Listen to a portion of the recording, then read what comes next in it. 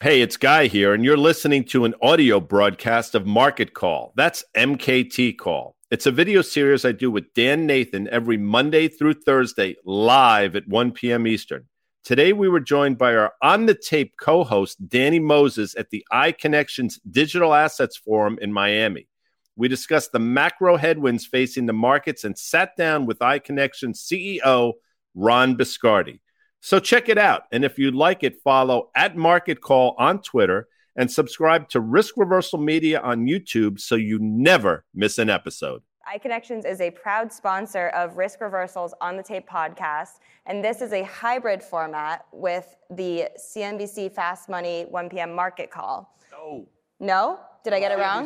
No CNBC. No CNBC. This is our Market Call, Risk Reversal Media. We do it, Guy and I, every Monday through Thursday at 1 o'clock here. So this is broadcasting live on Twitter and YouTube Live right now. Amazing. Yeah. So they're going to kick this off, and then our very own Ron Biscardi, our CEO, will be joining us halfway through. So cool. I'm fired up. Caitlin, are you excited? Like, you put this super whole excited. thing together. Are you happy with the crowd, the engagement, the energy in the rooms? It's amazing. I could tell. Yeah, I could sense that. You're bringing everyone back from lunch. They're going to be excited. So I'll leave it to you guys. Lunch was great, by the way. Yeah, it was great. All right. So, Guy, why don't you kind of set the room here? Here we 1 are. o'clock Eastern time, Market Call. Live. Brought to you by, it's always live. Oh, yeah. We are always live. But 1 IRL. p.m. Eastern time, Market Call. Brought to you by our presenting sponsor, FactSet, but iConnections as well, as Caitlin mentioned. And Dan and I had the great opportunity to partner up with Ron and the folks at iConnections a couple months ago. We're here at this event. We're loving the fact that we're here.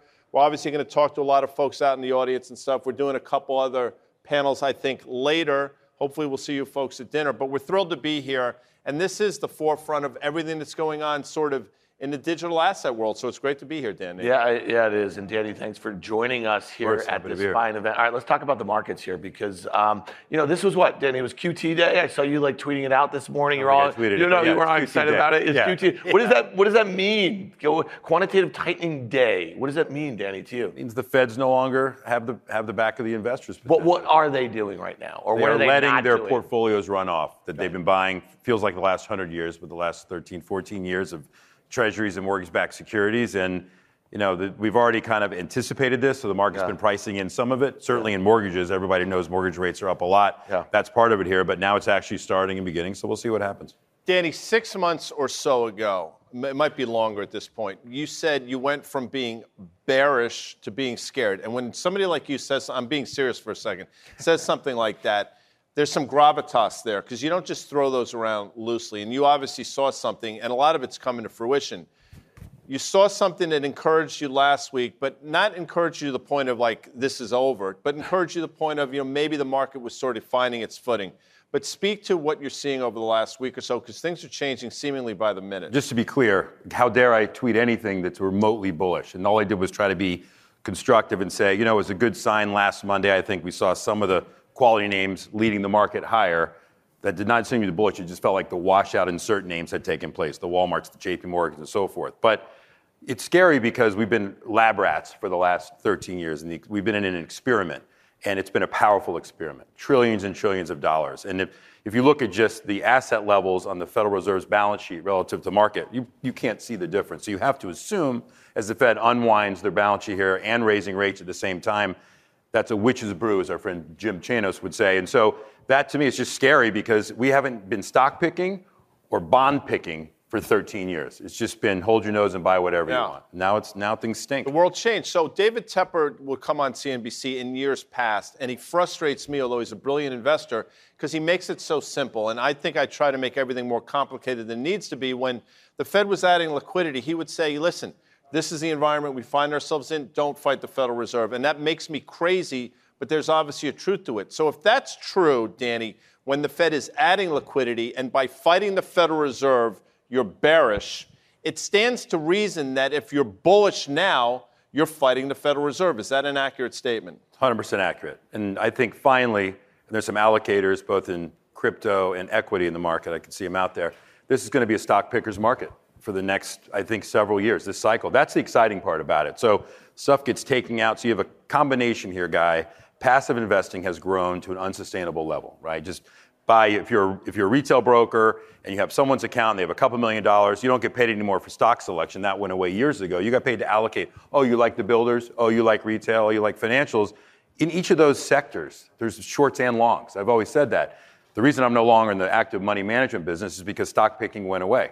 And if it keeps coming back, I want to jump back in it because there is stuff, particularly on the long side, that I think there's going to be great opportunity. But I'll call them orphan stocks. You have a lot of these tech stocks which are lost and gone forever. It's year 2000. They're going to go down, keep going down from here because fundamentals are what's going to get the market back up.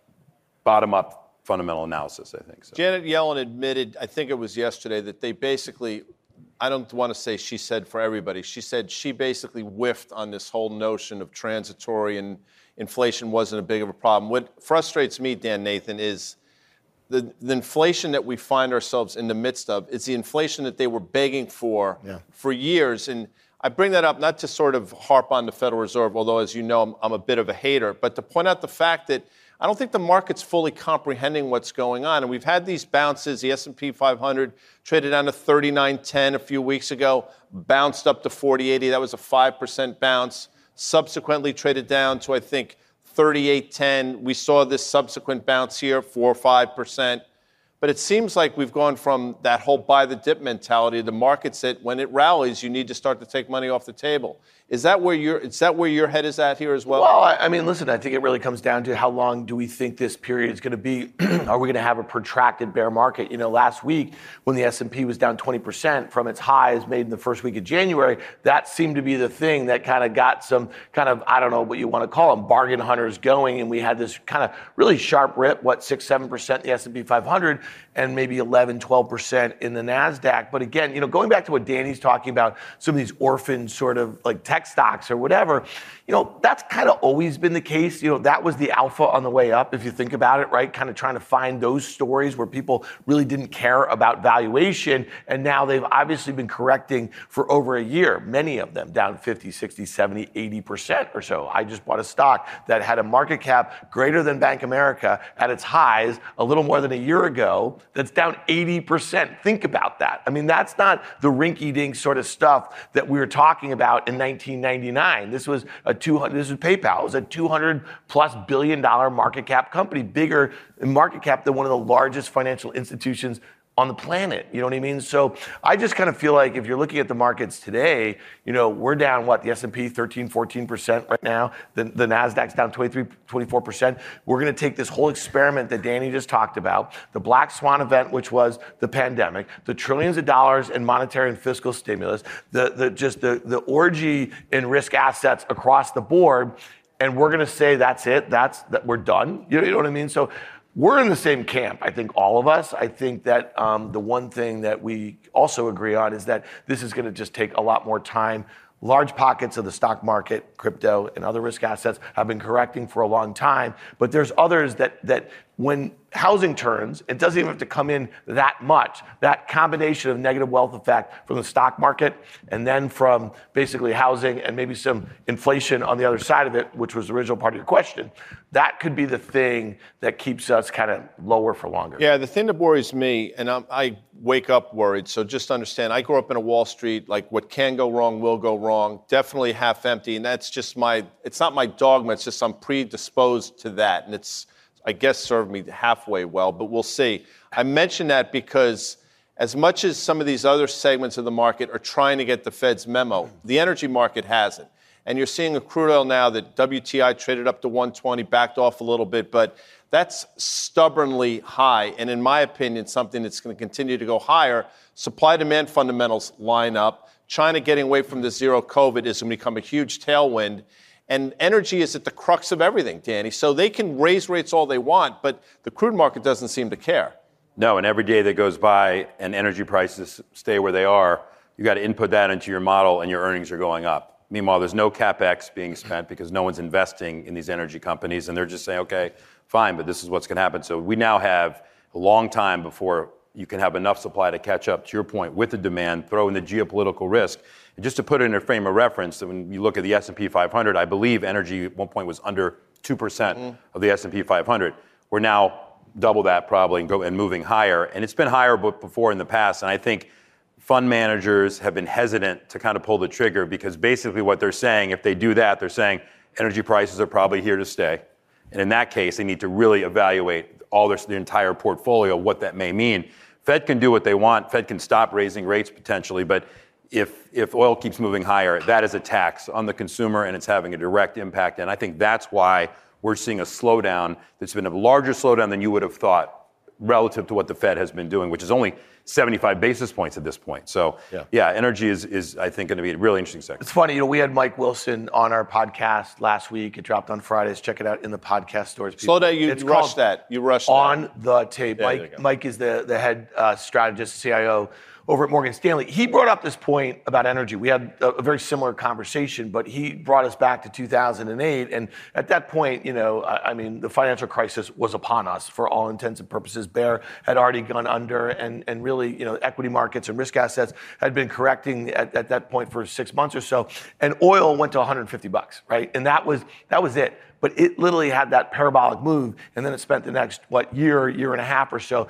He actually thinks it tops out. If we do have that move past those highs from March, what was that, 130 guy in crude? So it'll be interesting to see how it, if history's rhyming here a little bit. But I don't know. I think playing for sustained energy higher is not particularly great. But to your point, Danny, that they haven't been investing, at least these balance sheets are in much better position than they were in 2008-9. But then also in that global growth scare of 15 and 16. Danny, one of the things a lot of things worry me again, but the volatility that we've seen in the bond market, not for the last month, but for the last year and a half, 2 years, I bring it up all the time.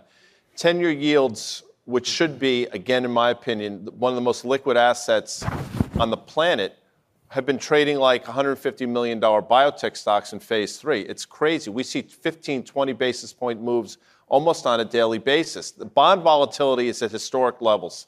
For whatever reason, it hasn't manifested itself into the broader market. Although, I will add, when a name like Target can move 30% in a day, that's problematic. Can you speak to that? Because I think it's a problem. I don't think the market's fully comprehending that either. I would take that back to Dodd-Frank, Volcker, the banks, brokers' inability to really, dealers, we say, to kind of hold inventory of some of this stuff. So by that nature, it's a lot more volatility, a lot more trading in those assets. Put that on top of fixed income ETFs, which we've talked about ad nauseum. That creates, again, a real problem, and it sets up for volatility. I agree. The 10-year should be the most liquid. It is the most liquid asset in terms of size in the world. It should not move like it does. And I think you have a lot of interesting hedging going on. You have a lot of leverage going on. And keep in mind, when the Fed was buying tens of billions of treasuries a month, it was easy. Right now they're unwinding, and people are trying to find, I think what it comes down to, Guy, is what is the natural level where this should be trading? What's funny is that there's some days where the market rallies where the 10-year yields are down. Yeah. And to me, that's the nightmare. That means that, money's going to eventually come out of equities into bonds. Green light is clear, but that's telling you a slowdown is coming. What you want to see right here, I don't know what a break even or where we should be on the 10-year yields, but it's obviously much higher from here. So I think what the market's telling us, what energy, I think, is doing the Fed's job for it to a degree, which is why I believe we won't have as many rate hikes as are being priced in right now. I think we're going to see a slowdown. I think we will have an inverted yield curve here in the coming months if the Fed keeps going. And I think that we saw the inversion flattening happen like 6 weeks ago. I think we're going to see that again. And then I think deep breath, we're here, just accept it and move on and be constructive. So Guy, I think it was a market call and definitely on Fast Money on a couple of occasions in December. We're at Digital Assets Forum here. You kind of had highlighted again. You don't claim to be, you're crypto curious, let's say. And you've had access to a lot of very smart people, and you've interviewed a bunch of them. We've had Mike Novogratz, we've had Michael Saylor on our podcast.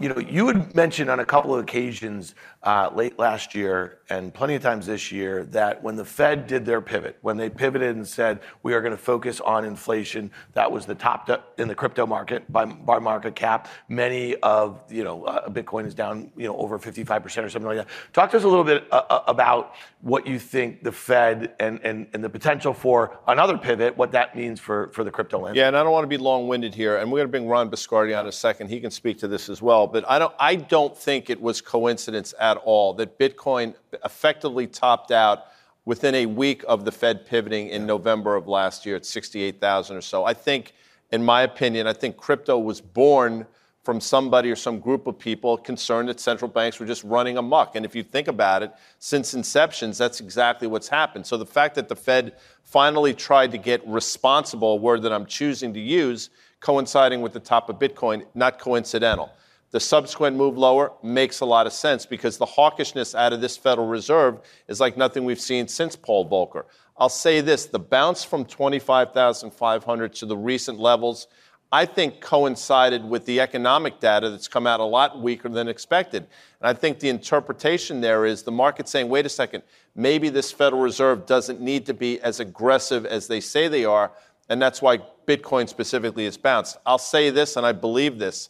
If this Federal Reserve blinks for whatever reason, it could be a myriad of reasons, if they blink and pivot once again, to me, that's going to be the green light, not for Bitcoin to go to 68,000, but for Bitcoin to have a sort of six figures before the decimal point. I thought you were going to say 680,000.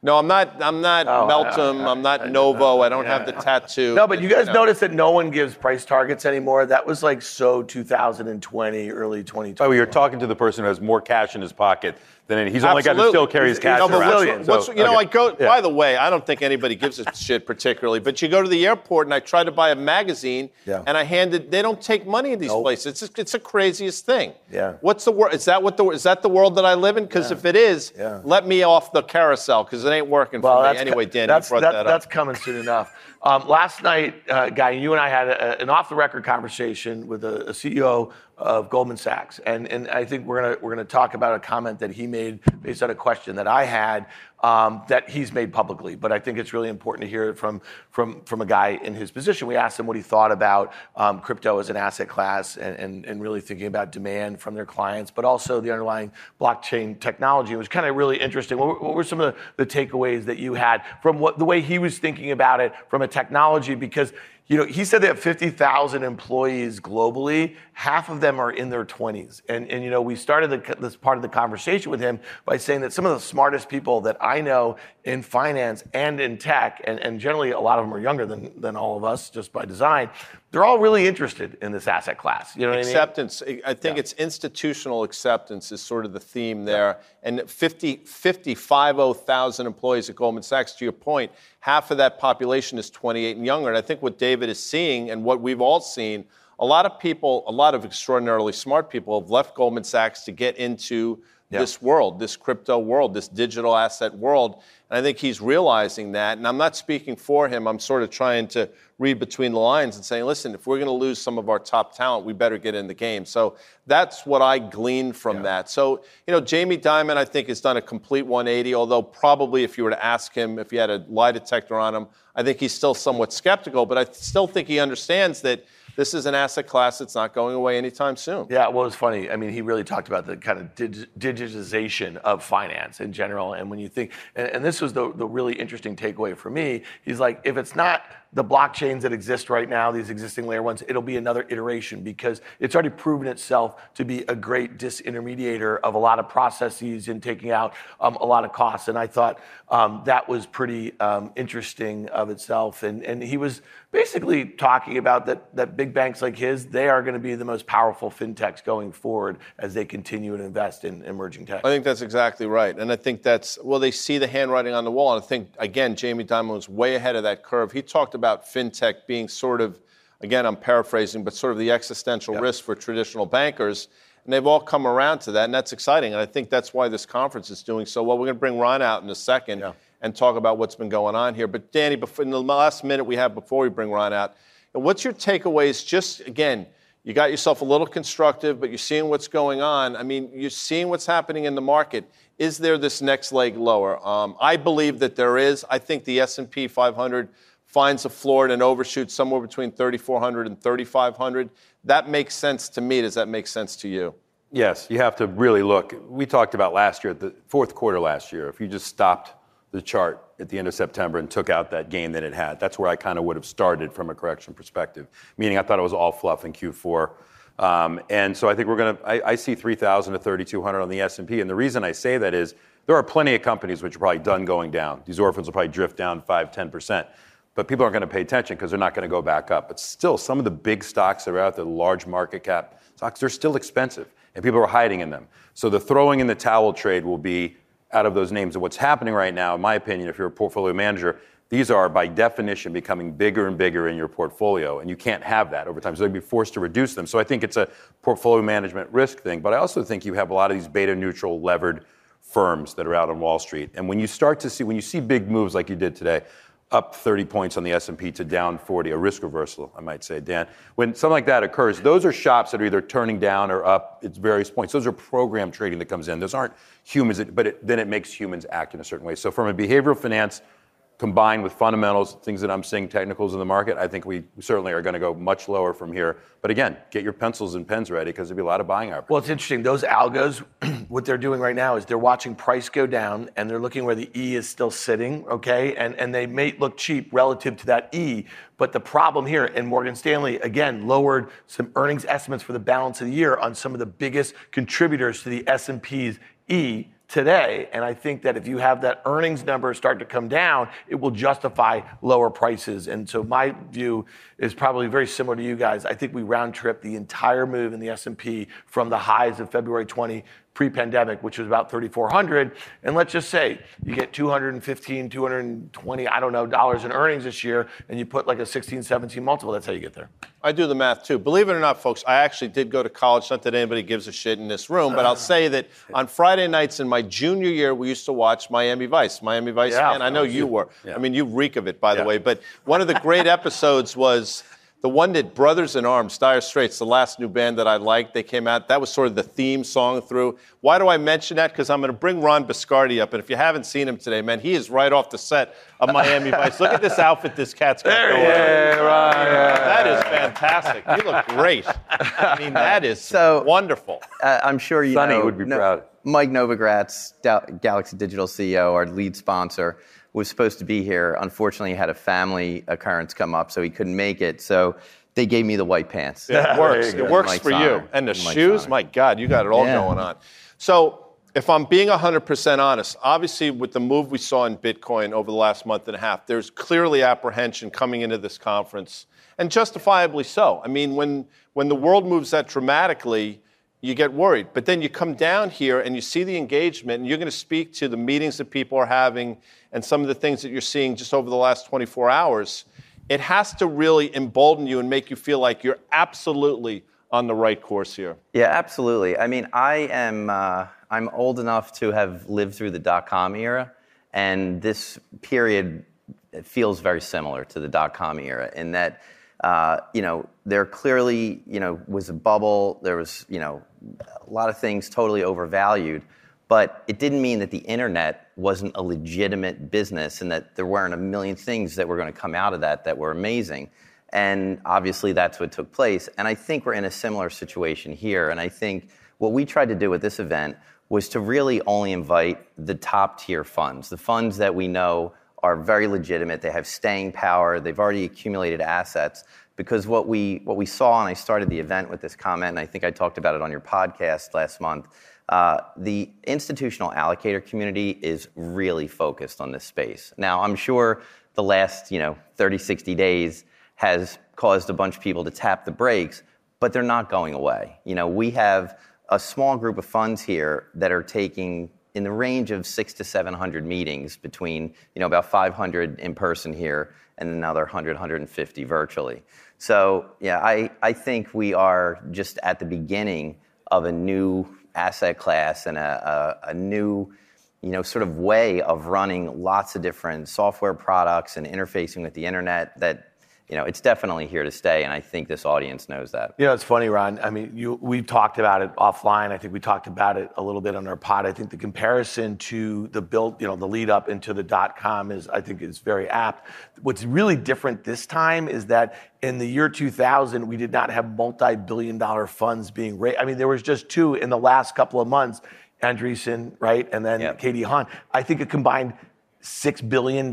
So it almost ensures that sort of capital that there will be iteration, there will be evolution in and around the ecosystem. And so it really isn't just about, let's say, the coins, or it wasn't about these .coms that were unprofitable back then. It's about the belief in the fact that the internet will be this thing, or e-commerce will be this, or digital payments will be that. And I think that's a really good, does that make sense to you, that analogy? Yeah, absolutely. I think you have I think also a lot of the people that are in this market lived through the .com era, and they know, okay, we're not going to run and hide here. Like, this thing is really strong, and there are so many ways that you can take this new technology and apply it across the economy. I mean, I think we've really just scratched the surface. So I'm not really surprised. I mean, I think, to be fair, some of those funds were not fully digital asset focused funds. I think they've got the purpose of, sort of broader venture investing, but with a significant component towards digital assets. Well, and my point is, the venture aspect is the thing that might give it legs. It might give it a lot of breadth throughout, let's say, a protracted bear market, maybe in the digital assets, the underlying. Yeah, no, absolutely. And it's eras like this where everything gets cheaper, talent is more available, that you build some of the greatest long-term businesses. So I think the players in the space have been, they've been in the venture market for 30, 40 years. They've lived through a lot of cycles. They know this is probably a much better time to be building than a year ago. You're coming off an amazing conference. I think it was in January down here as well. I mean, the numbers were staggering. What did you learn from that conference, and what have you sort of implemented going forward? So, what we learned is, well, first, everybody's very happy to get back together in person, for starters. We had, that event we threw at the height of the Omicron surge. We went forward with it anyway because customers were telling us they really wanted to do it, and I'm glad that we listened because we had roughly 2,300 people in attendance at that event. So that was sort of our big coming out party at iConnections. What we've got lined up for this year is a whole set of events that we are supporting through our app. They're not our events per se, but they're partner events. So Anthony Scaramucci is obviously doing his SALT event again in September. They're using our app along with a whole booth setup that we'll create for them to enable one-on-one meetings to take place there. We're also partnering with SALT to do an event in Singapore, which we're really excited about, to finally be bringing the thought leadership in cap intro format to Asia. And then there are some other events like AMA's Canadian event up in Toronto in the fall, another smaller event called Inversion Summits, which has a really tight group of very high-quality allocators that's going to take place in Napa Valley. That'll be a smaller, more boutique event, but very high-end. So, we're just trying to find every way that we can to benefit the community. How do we find ways to connect allocators and managers and get everyone to sort of get to know each other and understand what each other is looking for to just facilitate business? The word transactional has become one of those four-letter words for whatever reason, but in this sense, it's actually an amazing thing because these conferences are extraordinarily transactional. Yeah. Things get done is the point. People are having a great time, but business gets done. Can you sort of speak to that? Yeah, absolutely. We try to do a thought leadership separate from the one-on-one meetings because I think if you do them together, they kind of eat into each other. So our thought process is we want to have great content from some of the best minds in whatever the space is that we're focused on, and then follow that up with dedicated one-on-one meetings. Because if you go to a lot of the events that are not one-on-one meeting oriented, you kind of see people are on their phone a lot of times. As soon as the break hits, they're running out to do the networking because that's really what they're hoping to do, is meet people that can move their businesses forward. So we just decided a long time ago, let's just be intentional about this. We know that's what everyone wants. So let's give them the thought leadership and help facilitate those meetings by letting them find each other in the app long before they walk in the room. So when they get here, they can just crank through the meetings. And, if you look in our app, you can see two leaderboards depending on which side of, I can see both. But if you're an allocator, you can see the manager leaderboard. If you're a manager, you can see the allocator leaderboard. And it shows you how many meetings the top 20 on either side are taking. And these are huge numbers. Galaxy has 41 meetings. I think CoinFund has 40 meetings. You go down the line, the top 20 are cranking out. These guys are going to be super busy tomorrow. That's great. No, I was going to say I'm sorry, Dan.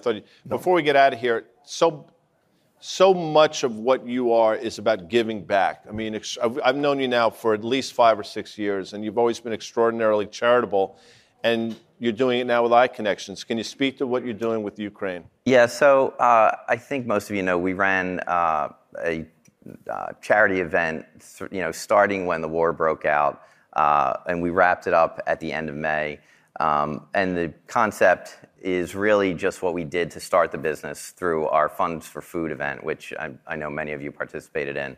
But we started the business with this hugely successful Cap Intro event where we raised about $1.9 million for food insecurity at the height of the pandemic. And having started the business with that, it just feels like the right thing for us to do. So we've turned it into an annual event. So every year we target a particular area. So we did food the first year, we did mental health last year. We were actually going to do funds for kids this year, but then when the war broke out, it just felt like this was such a big event that we really needed to pitch in. So we've raised about $175,000 that'll be donated to, or most of it has already been donated, to a firm called Consensus that's right there on the border in Poland, helping refugees get out of the country, as well as another charity that's actually supplying body armor to the citizens, who are not in the army, but they're signing up basically to protect their homes. So we're very excited to have been able to do that. And then next year we'll show up with Funds for Kids. Well, I was told we have a hard out at 1:30. That's a term that I just like saying because it sounds fun. And Ron, Danny, and I are thrilled to be part of it. We're thrilled to have this relationship with iConnections. We're thrilled to be down here. I want to thank FactSet, one of our sponsors. Obviously, iConnections. Thanks, folks, for being here. The three of us will be floating around. And that wraps it up for MKT Call. Dan, Nathan, Danny Moses, and Ron Biscardi. Thanks, everyone. Thanks, guys. Thank you, guys. Thanks for being here.